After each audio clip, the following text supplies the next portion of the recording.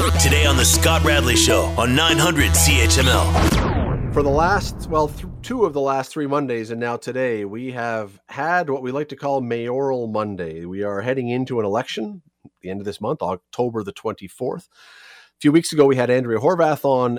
Last week, we had Keenan Loomis on.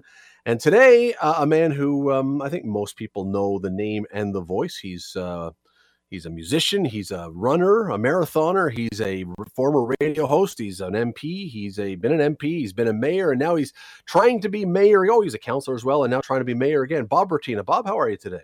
I'm fine, Scott. Thanks for having me on. Listen, I really appreciate you doing this. We've got a lot of things I want to get to because all these interviews, the time is way too short to get through them all. So we do what we can.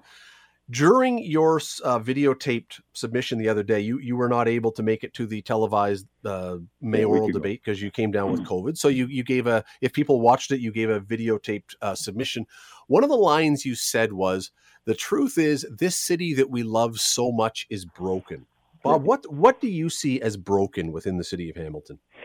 Well, what the evidence of the break is, a couple of things come right to mind, and you know what I'm talking about. The sewage spill, 4 years. Where's the accountability? $26 million and counting to find out who was not telling the truth about the slippery pavement on the Red Hill. And I could go on, but those two simple things combine to tell you that things are not right within the management, the administration of the city, and that's not council. That's from the city manager's perspective. All of the people that, in her case, Jeanette Smith's case, that she's involved with. So that's something, of course, that tried to be resolved in the year 2000 when you may recall a man by the name of Doug Lychak was the city manager, and council rose up against him because he was trying to fix things. And eventually he got a very nice payment, and council got what they wanted. And really, council shouldn't be interfering on that side of the ledger. But what I would say is I would be supporting the city manager, unlike I don't think the mayor did at the time, to do what he or she needs to do to make sure that we have an efficient and effective administration. Based on what you're describing, though, when you talk about the asphalt or you talk about the sewage, and again, those were not necessarily council things; those were staff things. That's right. That's what I'm talking about. Would you be then? Am I reading that you're saying I'm okay if the city manager wants to clean house and get rid of a bunch of people who haven't done their jobs? The city manager needs to know that the mayor would be completely supportive of a review of strengths and weaknesses, and the willingness to carry out what needs to be done to make sure that we have an effective and efficient city administration. There's one employee of the city council, and that's the city manager, and everything on that other side falls under his or her power and authority. There is a perception, and we've heard, and you've heard, that a lot of people have said, look, I don't disagree that the city is broken, that there are problems, but the way that problems have happened is because we've had the old guard who has been in there and hasn't fixed it. I know you haven't been there for the past 8 years. You've been working as an MP. But what do you say to people who would say, yeah, but Bob, you've been there. We don't want the old guard back. We want a clean slate. We don't want people who have already been in that position. Well, first of all, I'm talking about the city manager's oversight on the administrative side, not the council side. The council and the somewhat newer council is coming in. I think that our early discussions as a council, should I be the mayor, would be the support of the city manager in determining how to best operate with the staff that's in place, or whether changes would have to be made. So I think you'd have to make that clear from the beginning, and I believe there would be a willingness to do that, because look what we have. You could have bought a lot of things for $26 million, and what are you going to get? You're going to get a bunch of paper that says this guy wasn't doing a very good job. There is for sure the staff thing that you're talking about. There's been a lot of people commenting that they're also dissatisfied with the tenor of the council over the last number of years. And one of the things that they've said is, I don't want to listen to council squabbling in it again and again and again. there's no doubt that while you were mayor, there was conflict at times. You didn't always get along with council. What would be the reason that we would believe that if Bob Bratina was mayor again, that there wouldn't be more conflict and more sniping, and that council would be there'd be greater decorum around the council table? Well, there was greater decorum when I was the mayor, and you're going to snicker at that at first, but I could show you newspaper articles in The Spectator, which is never very kind to me, about how people were surprised how well council was behaving. Council were snipping at me personally for reasons we don't need to get into right now, but the Manning Institute did a review of our city council and found out how well council and the mayor got along, and I think it was something like 85% of the times I was on the same side of the votes as the majority of council. So there's two things to look at there. One are those sort of manufactured scandals that you're kind of referring to, but the other thing is that council was, when I was in place, properly chaired, and that's as simple as that. And you do not have, in many cases, proper chairing of council and committee at currently or in the past, and I've seen it, and I've seen so often where someone sitting in the chair makes snide remarks about things that are being said around council. That's not the chair's job. The chair's job is basically to keep the speaking list and make sure that everybody stays on track. And so, once again, I'll fish them out and send them over to you. A Spectator article saying how surprisingly well the decorum is since I took over as mayor. And that was in 2011. Let's get to some of the things, and again, there's so many things that I wish we could talk about. Let's get to some of the things that are directly on the platform, and people can find this. And I want to say, and I've said it with all the other ones. VoteBratina.ca is the website. I would encourage everyone to go and give it a read. It's important to know what we're talking about here. VoteBratina.ca. Yeah. Housing is a huge issue in this election. There's no question about that one. The bottom line of your housing strategy, the bottom line is pretty much similar to Andrea's and Keenan's in that the answer is we need a lot more units. That I think everybody agrees upon. How do you get us there? Well, first, most important thing is a relationship with the province and the premier. The availability of land, land is essential to creating housing supply. So we'll get an inventory with the provincial government of lands that could be made available, plus the inventory that we have ourselves in the city. But I think there's still a lot of provincial land that could come into play.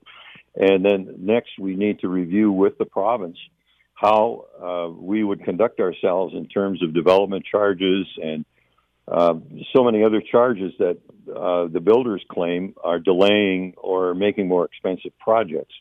One of the things that really makes projects more expensive is time. And any time delay adds to the cost of a project. So I think most of us, to be fair, have been talking about streamlining the process and making sure that there's enough resources there. But in my case, I think that 30% of all of the land that's going to be developed along the LRT corridor should be affordable housing. It should be designated inclusionary zoned to that effect, so that we will know that of all those buildings that may be going up, a lot of it, 30% of it, will be dedicated to affordable housing.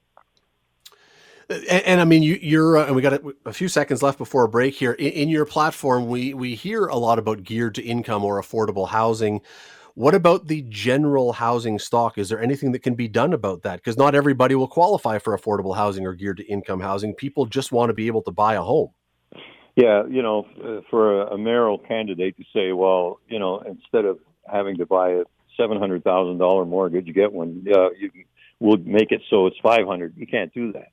But a number of other factors have to come into play, of course. But we do see, for instance, that prices are going down. Not to the point where it was, in 2010 when I was the mayor of the city of Hamilton, because I remember speaking to McMaster University students. Scott, this is absolutely true in 2012, and I said, I know that a lot of you may not be able to do this, but if any of you listening to me as the mayor of the city want some advice, my advice would be to buy a house. And if you bought that house in 2012 or 13, you were way ahead of the game. So we have to look at every aspect of affordability to determine what role we can play to keep a price in line so that our kids don't have to move to another community to get a house. Bob, you have made it, I think, pretty clear that one of the things that you would like to see if you become mayor again is to see policing beefed up.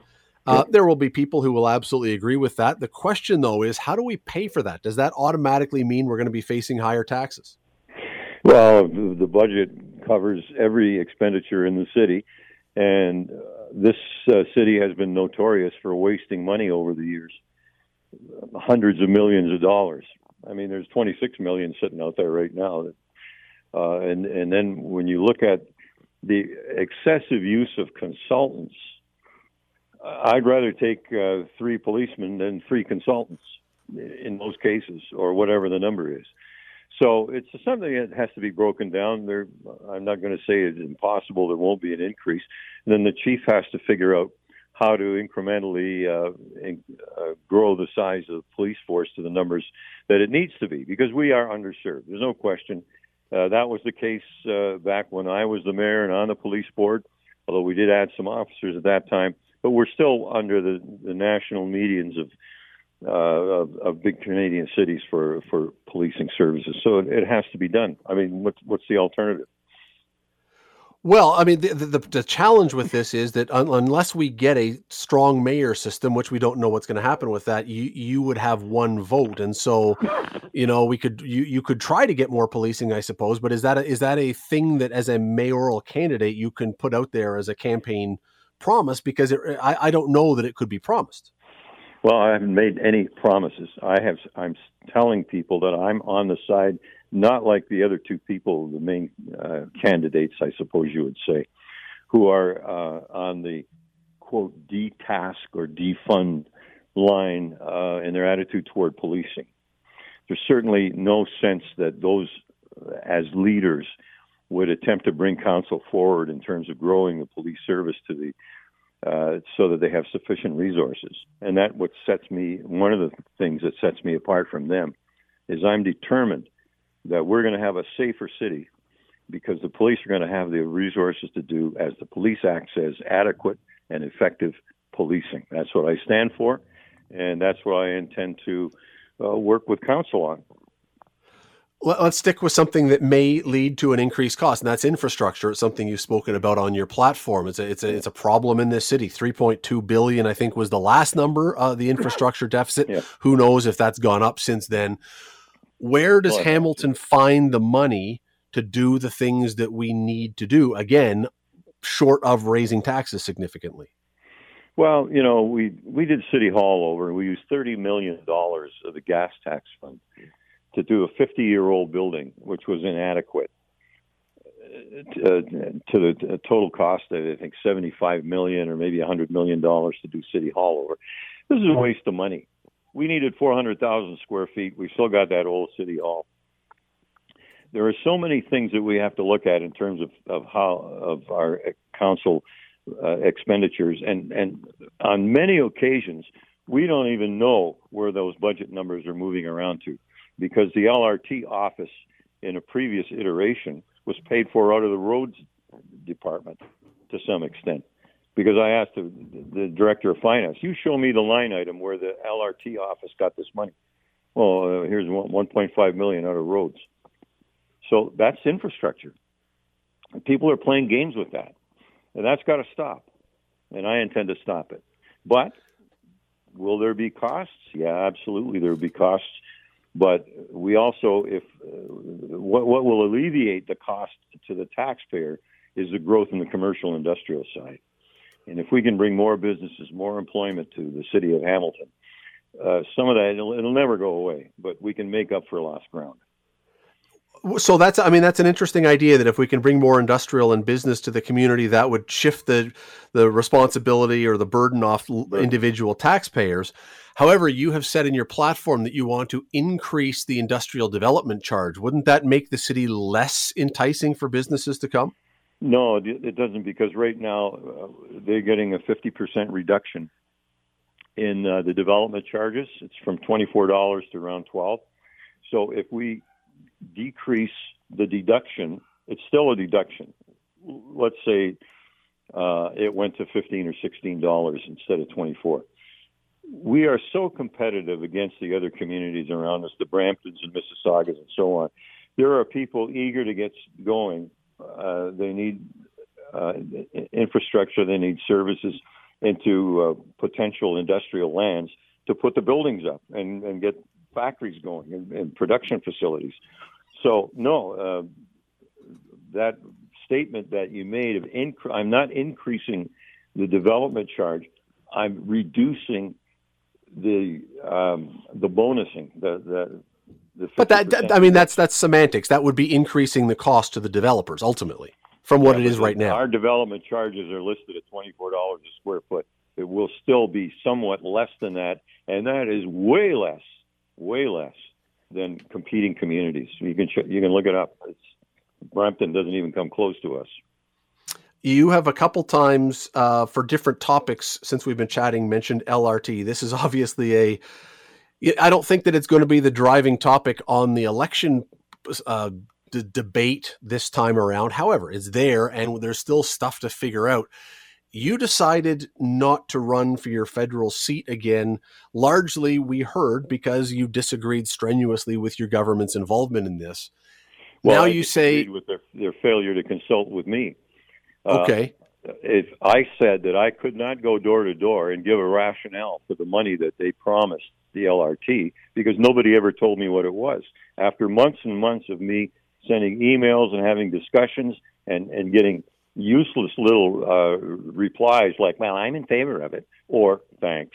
That was an email response to a whole list of concerns I have. And then the next thing I hear is that the Prime Minister's office has approved all this money. So how do I explain that to my, and if there's a good explanation, I'd like to know it. But so do you, and so I said, I'm out on this one. So do you support then the LRT or do you not support the LRT? I support council's decisions. I've never supported the LRT project, but it's before us. It's up to council to, and that project is going to live and die in its own merit. You don't know, Scott, you can't tell me right now, because I asked a whole group of media guys around me and pointed at them and asked them, how much is this going to cost or increase the residential tax? And nobody knows the answer. Now, there is an answer, and it's going up, but nobody said it. So council will have to deal with that. And I'm pleased to lead that discussion and make sure that it's open and transparent and that we don't have the fiascos that are going on in Eglinton right now and in Ottawa. I think we're going to get an inquiry, the Eglinton one, and already the inquiry in Ottawa is brutal on how that was mismanaged. Let's take it one step further in the very brief time we have left. I'm of the opinion that when the final numbers are calculated, the $3.4 billion that was the most recent price tag is probably not realistic. It's going to, I believe, be up from that. The province has guaranteed $1.7 billion. The federal government has promised $1.7 billion. If it does come in higher than $3.4 billion, if you are mayor, what do you do when that price tag, how do we make this either happen or not happen? What do we do with it if this is actually higher than what we expect? One of the achievements I had, Scott, was Randall Reef. We completed that project. We got all the funding in place. We got the liability straightened out. And then we put it out to tender. And guess what? Couldn't make the tender. It's not for me to say, oh, sorry, it's not 1.7, it's 1.8 or 3.9 or whatever the number is. It'll go through the RFP process, and somebody's going to have to come back with the numbers, and council will deal with it. What would be your advice to council if the number is higher and that money is not promised by the federal or provincial government? Well, the fact is, council is going to have to make their own decision on what I think will be a 6, 7, 8% residential tax increase, and that's up to council. The platform, you can find it online. It is votebratina.ca. Again, as I've said with both of the other two leading candidates, I would strongly urge you to go and give it a read so you know what we're talking about and what all the candidates stand for. Bob Bratina, very much appreciate you taking a few minutes today to chat about yours. Thanks a lot, Scott. I appreciate it. You're listening to the Scott Radley Show podcast on 900 CHML. It is Monday. That means it is time to bring in our friend Don Robertson, owner and operator of the Dundas Real McCoys and ComChoice Realty. and the soon-to-be crowned, we believe, we hope, 2022 Dundas Citizen of the Year for his second time, because, Dundas people these days are winning things for a second time, Don. Yeah, I think I know who will get it this year. Well, I mean, you have been friends and business help and advisor and a lot of other things to Mackenzie Hughes over the years. That was pretty remarkable yesterday. It was, it's one thing to win a PGA Tour event once, and I don't think you can do it even once as a fluke. But even so, to do it once, you could chalk it up to, well, he just had a magical weekend where everything went right. To do it twice, that's pretty elite. Well, of course. And those guys are all good. I mean, you watch them play, right? I mean, there is marginal difference in their abilities, and I think a lot of it starts coming down to the mental capacity of them and their ability to be able to handle the situation. I mean, the kid that he went into the final, was in the final pairing with, he didn't implode, but he was shot over par, and he was in the final group, and Mac put himself in a precarious position off the tee on more than one occasion, but stayed focused, and that's the difference in his ability now to not let the outside things, and, they stay in the moment, but you can't lose a golf tournament on one shot. But I think if your head starts getting a little cranky or kooky on you, you can. And his ability to stay focused yesterday was outstanding, and he deserved to win, and he did. Yeah, and back to your point for a second. I want to get to what you just said in a moment, but back to your point about, all these guys are elite. That's why I think, unlike a lot of other sports, now you got to be good to be playing pro no matter what. I mean, you got to be really good, but you can't luck your way into a golf win, into a PGA Tour win, because there's 60, 70, 80 other guys. You can't have a lucky weekend and make it happen, because there's too many good guys around there to do it. You have to be great for 4 days. And, so yeah, good for him. But yes, as for the other thing, that's something, Don, that Mackenzie has. I think that if there's been a knock on him up to this point, it's the fact that there seems to be a hole or two holes at a time in a tournament that get away, and that's where the tournament goes. That may explain why I think he's got four second place finishes and a couple thirds. I don't know. It's a fair knock, but you couldn't say that about this one. Even when there was a bad shot, he stuck with it and made it better immediately. At no point did this get away from him. It didn't, and remember, he was in the final group. The final group in the U.S. Open. Yep. And his ball ended up in a tree, and I mean, it was just a catastrophe. And yes, he hasn't excelled at closing out tournaments. That's why I think yesterday, for guys like you and I that follow him, have a greater appreciation for what he did.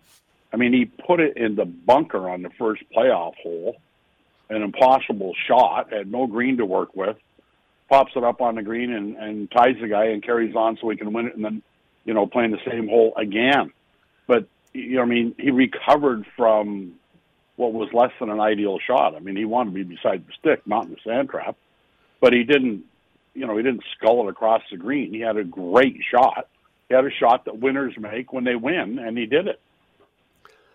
But and I talked to him. Is my point. I talked to him after. I talked to him this morning. Actually, I talked to him really early this morning. He was on a flight that got him home to his place in Charlotte, where he lives now. And I spoke to him at about 2:00 this morning when we were able to chat. And one of the things that, I said, like, you look really calm all the time.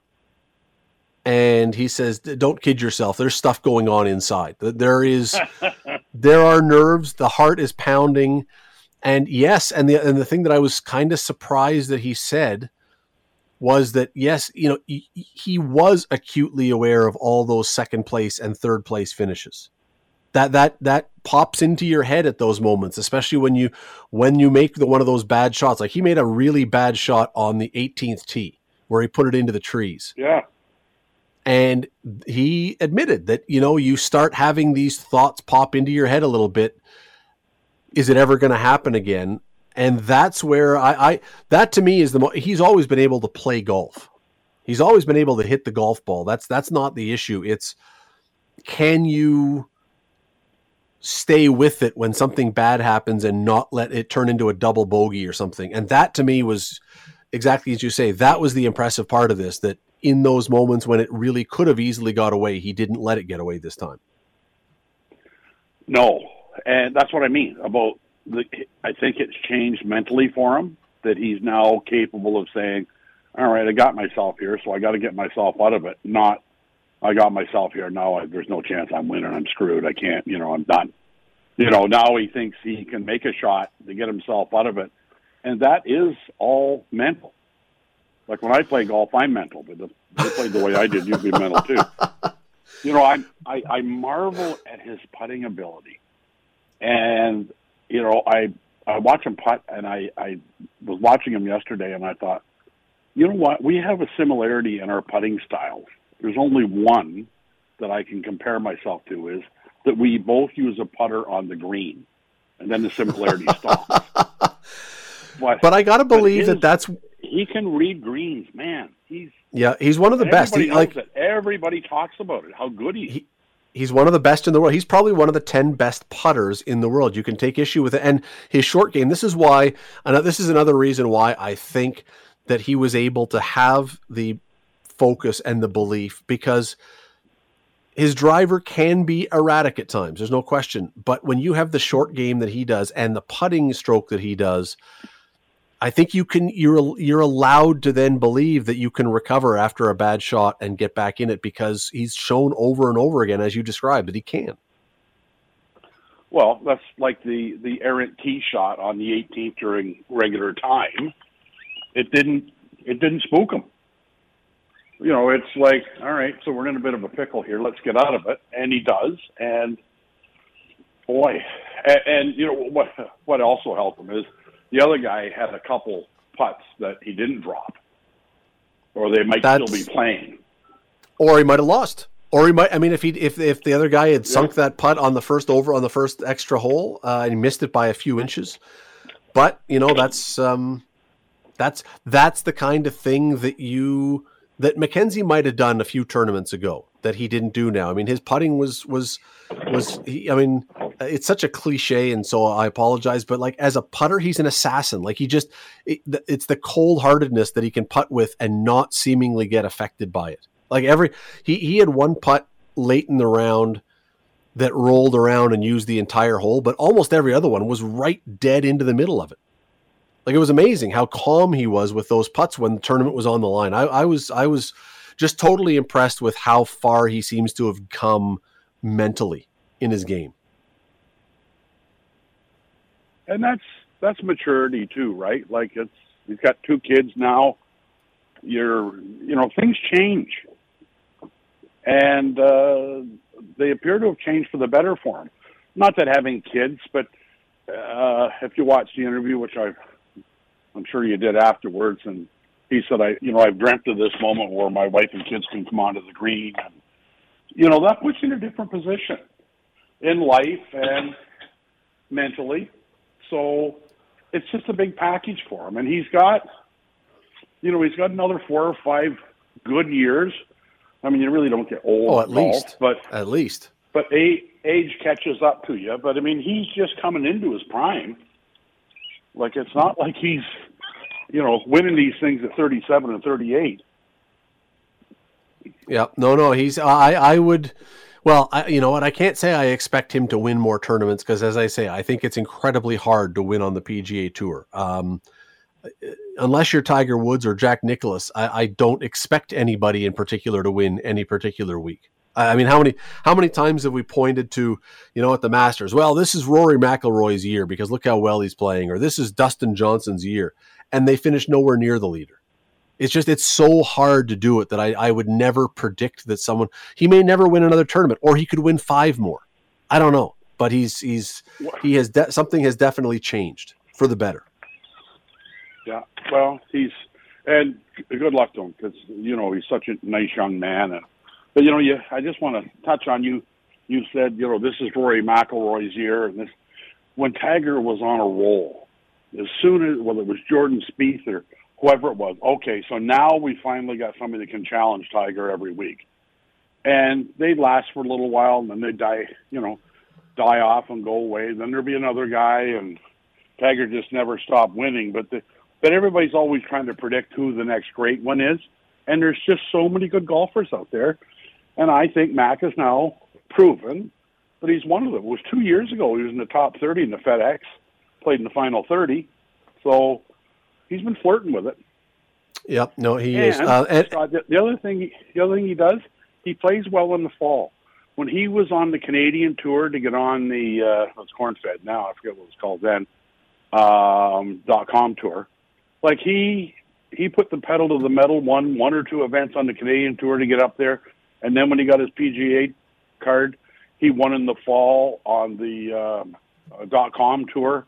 Like he seems to be a seasonal player where he excels, and this is the time of year. So good for him.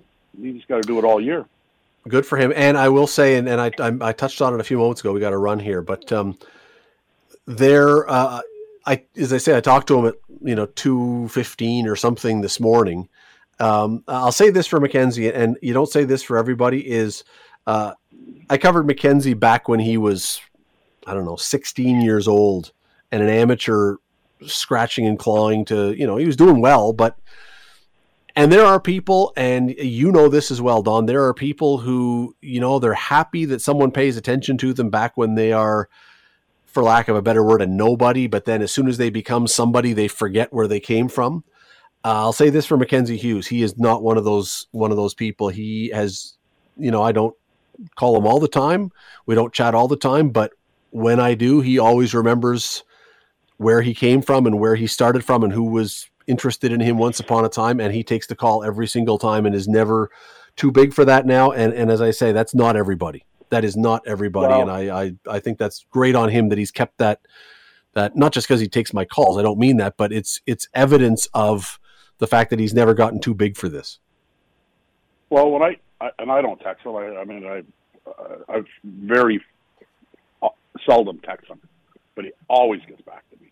And so you're right. He doesn't just, and I think probably he battled. I think he's changed agencies now. From when he started. But, sometimes the agents are saying, Scott, you'll have to wait your turn. You can get in line with the other media guys. But Mac isn't like that. He'd see through that and say, no, you call me if you want. I'm sure that's the way he's treated you because he knows, right? He knows.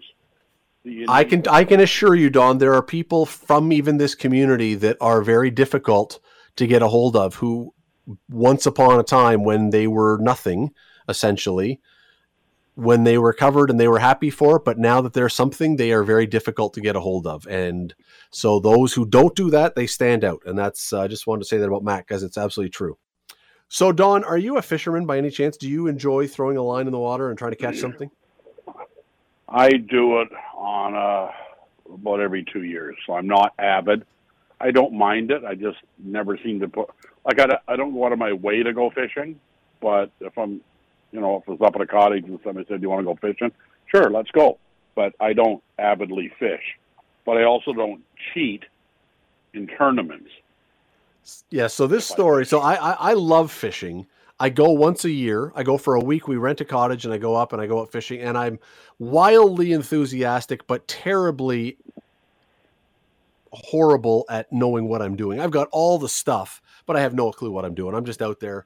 Because it's, to me, it's mindless. It's good. It takes your brain off everything else going on in the world. Anyway, I don't do, as you say, these tournaments. However, in Lake Erie, there was the Lake Erie Walleye Trail was this big time fishing tournament, big money apparently on the line. And these two guys won handily until all of a sudden, and I'm not sure that this is standard operating procedure or they just thought something was suspicious, but the organizers sliced open one of the walleye and found giant weights inside them. So you win by, most cumulative weight.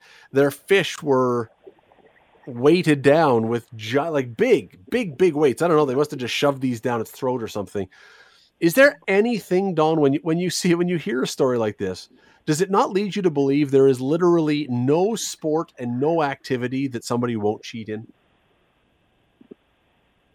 Well, you would have thought that would be one of the last ones.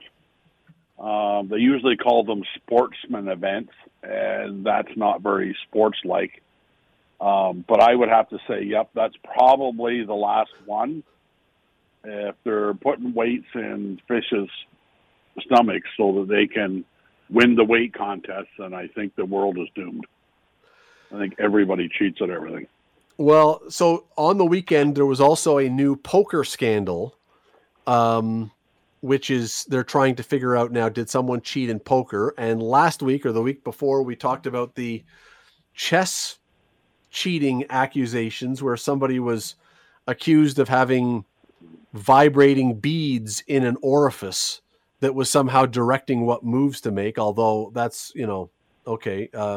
I'm still waiting for some sort of proof on that one, but it you're right. It just, Don, seems like we have reached a point where there is nothing in which somebody will not cheat to win, no matter how, I guess I shouldn't say how small the event. These things aren't small events, but I don't know. Somehow I would just hope that fishing and chess and, poker, everyone cheats in poker or tries to, but I don't know. It seems like we've, as you say, crossed that Rubicon where there is nothing left anymore where someone won't cheat.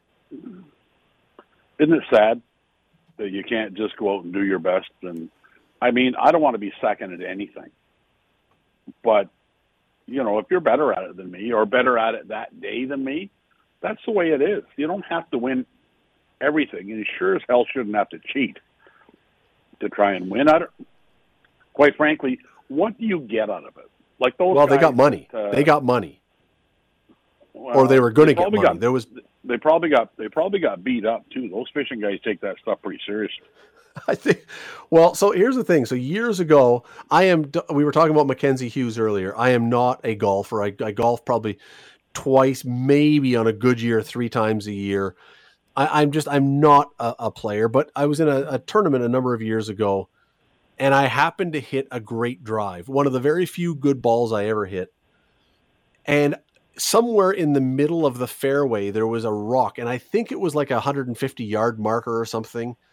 Anyway, I don't know what it was, but my ball happened by cosmic coincidence to hit on the fly this rock in the middle of the fairway, which of course, boing, it's a golf ball, gives it about another 100 yards.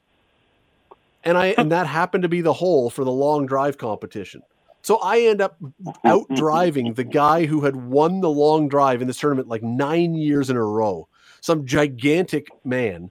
I outdrive him by 75 yards or 60 yards or something, and nobody believes that I hit this shot. And I was like, you're right. I could hit this ball 100,000 more times and I would never replicate that shot, but I'm not cheating to win a griddle from the prize table.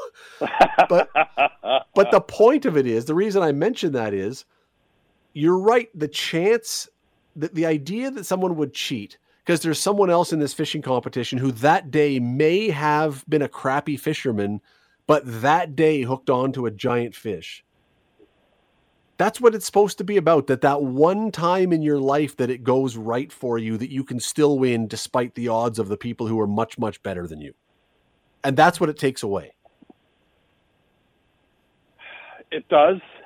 And I'll bet those guys won't be able to go in another competitive fishing tournament in the province. Never. They will get blackballed. Never. And they should be. They should be blackballed. Like, really? Stuffing weights down it would be great to hear the explanation. I don't know. Maybe they ate it at the bottom of the lake. Sure they did. Yeah, all the fish that these guys caught, and only the fish they caught, ate the giant weights right before they ate the lure. Yeah, that's very likely. This probably really adds to the term fishing story. Yeah, I'm with you though. It to me, it's just it's a sad state of affairs in society when even something that should be, now again, I know there's money at stake and all the rest, but something that should be as pure? Is that too naive a word? I don't know. As fishing can be manipulated. So. I don't think so. I think it's as they said in Slapshot, they should feel shame. They should feel shame, and they should go to the penalty box with what was his name? Lemieux. Denny Lemieux. I knew it was Lemieux. Don Robertson with us. Denny Lemieux. If anyone has not watched Slapshot, that should be your homework assignment. Don, how many times have you seen Slapshot in your life? Oh, every time a team I had went on the road, that was the movie we watched on the first road game. So 100 times? I don't know. I mean, just it's just a beauty. It really is. It is. And I talked to guys that played in that era, and Kenny Mann was coaching. We had the senior team, and he played in the 70s. And they're all, then we start the real McCoys, and they're going, yeah, that's not true. And he went, oh, it's all true. Like the fighting, and like that was the way it was in the minors. He played with a bunch of guys who were in there. Larry Maverty was in the movie, and he coached Kingston and Belleville in the OHL for years and years and years. So it was all in that era, and that's kind of how they lived. Well, and the amazing thing was, then we got to move along here, but the person who wrote it was a woman who wrote it, and she was the sister of a pro player, and she had basically written this based on all the stories he would tell. The guy that was her brother who told all the stories in the movie ended up playing Ogie Oglethorpe. So you can see who it all works together. Anyway, speaking of hockey, Don, the Leafs are playing the Montreal Canadiens in a preseason game today. And let me ask you this. The Montreal Canadiens went a little bit off the board at the draft. They decided not to take Shane Wright. That was pretty much everybody expected Shane Wright was going to go first overall. Didn't. They went with a guy, Juraj Slafkovsky, presumably because, they say, okay, this is a guy who's got a higher ceiling. We think he's going to do more. Now, the amount of time that he has played in the NHL is, I think, 3 preseason games so far. But there seems to be almost panic at this point in Montreal that Shane Wright looks pretty good for the Seattle Kraken, and Slafkovsky, even by the general manager's own standard, has said he's been unimpressive, underperforming, whatever word you want to use. How quickly do you think you can start to get a read on whether a guy is a whiff or just taking his time to come along? Like, should they be concerned at this point that he looks this unimpressive, or do you say it's 3 preseason games? Who cares? Give him 5 years. You got to give him some time. But what did Austin Matthews do? Score 4 goals in his first regular season game? That's what I mean. Set the bar a little high, but when you look at it, I mean, was it Nail Yakupov that Edmonton took first overall against no conventional wisdom? And he probably, because he was first overall, I haven't looked up his stats, he may have been in the league for 3 years and gone. And that's a colossal mistake when Shane Wright for the last 5 years has been picked to go number 1, and Wright didn't even go 2. Because I'm thinking, to your point, Don, I'm thinking that it's one thing to say, okay, a guy who's a first-round draft pick, you got to give him time. I agree with that wholeheartedly. I just wonder about the first or second overall pick. You kind of expect that they are going to come in and at least look noticeable on the ice. And I go back, I think of Alexander Daig, another one for Ottawa years ago. There are certain guys that from day one you look and you go, ugh, that doesn't look good. And I wonder if that's him, or if in 2 months or a year we're going to say, oh, he was fine. It was just getting his feet wet. Where did he play last year? And I don't remember. I did know all that, but I've forgotten. In Europe somewhere. So he's got a lot of new experiences in front of him. So I don't think you throw up on your shoes after 3 exhibition games, but you might swallow hard when you're having a beer after the game going, this could look really bad for us. And the Montreal Canadiens are not exactly a low-profile team. No. And Shane Wright made it very clear he was going to make people know they made a mistake. So, Wright's pumped, and he'll be flying flat out. And this guy's probably wandering around going, what's the big deal? Somebody had to be picked first. Like, he may not totally grasp the consequences of not starting well.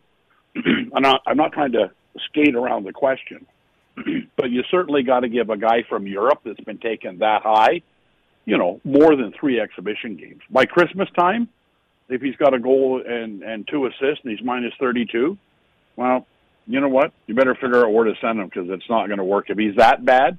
And if you remember Alexander Daig's famous quote, and Todd Harvey and Chris Gratton, 2 local guys, got picked.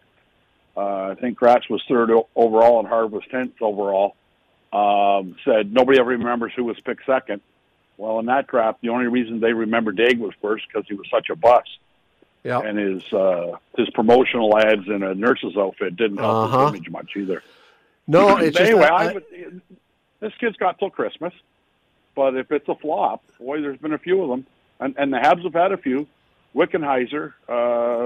Instead of Denny Savard. Yep. Right, and a French kid. The Habs like getting the best French players, and still like to do that.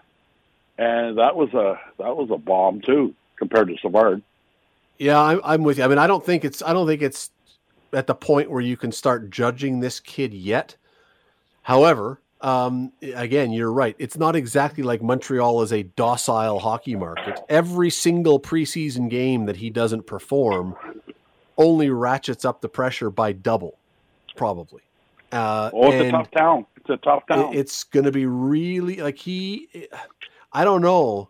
Again, he may turn out to be spectacular, and I think it's way too early to make this kind of judgment, but it is amazing to me how much angst already there seems to be in Montreal about this guy, that he has not come here already flying, that it's been such a slow start. You are not this type of columnist, in my opinion, but there are columnists that like to call people out early on, and there may be some in the Montreal media that said, what were you thinking when you took this guy? This could be a colossal mistake. Well, those guys can now smell the blood, right? Like if there's writers and media people that thought it was a mistake, they are now all over this, probably to an extent that's unfair to the kid. But they will be all over it, and that can eat a kid up too. I don't know how his English is. I hope he can't read, because there's probably some things that aren't very favorable being written about him after 3 exhibition games. Yeah, and that can ruin a guy too. It's going to be tough for him for sure. Don, I don't know if you saw the NFL game yesterday. This was one of the funniest things I've ever seen in sports, but I'm wondering if this has ever happened to anybody on one of your teams. DK Metcalf of Seattle in the NFL. They sent out a cart for him to drive him to the dressing room, not because he had an injury, but because he had to go to the bathroom really badly. And afterwards he tweeted out, that clinch walk wouldn't have made it, so he needed the cart. Ever had anybody on your team leave the bench because they said, Coach, I'm sorry, I got to go? I've had them leave the bench and not even turn around and say, I'm sorry, I got to go. They just go. And I turn around, I'll look at Tuna and say, what's going on? You find out at the end, they tell you that they've had a bit of the flu. Well, first of all, you don't want them around the other guys. But, yes, it's happened, and they don't usually take the time because they haven't got it to explain very much, and you just kind of work through it. I don't know what you want to talk about in a couple seconds, but I want to bring up that conversation we had about the Dolphins quarterback. Oh, yes. Well, it looks like the NFL are trying to fix that problem. They fired some people, right, because the guy was obviously concussed. And sure looks like it. Well, he is now. He is now, and that's a bad look on a league that big. I'll tell you, they're going to have a little trouble getting out of that mess. Yeah, it's and then yesterday there was a story that one of the players got diagnosed and was back on the field. I don't know. I don't get it. I would have thought that when you had the kind of lawsuit or settlement or whatever that the NFL had for the millions and millions of dollars, I would have thought that would have been the kind of thing that as businessmen, and they all are businessmen, you would say, we're not going to let that happen again. But apparently it doesn't seem anyway that the message has really resonated, but who knows? Who knows? Anyway, Don Robertson, always appreciate the time. Thanks for doing this, and we'll talk to you on Monday. Yeah, looking forward to it. Thanks, Scott. Have a great week. The Scott Radley Show, weekday evenings from 6 to 8 on 900 CHML. The Scott Radley Show podcast is available on Apple Podcast, Google Podcast, and wherever you get your podcasts. I'm Scott Radley. Thanks again for listening, and do not forget to subscribe to this podcast. It is free. You will never miss an episode, and also be sure you rate us and review us. Whatever you think of us, we'll take it. Thanks for listening.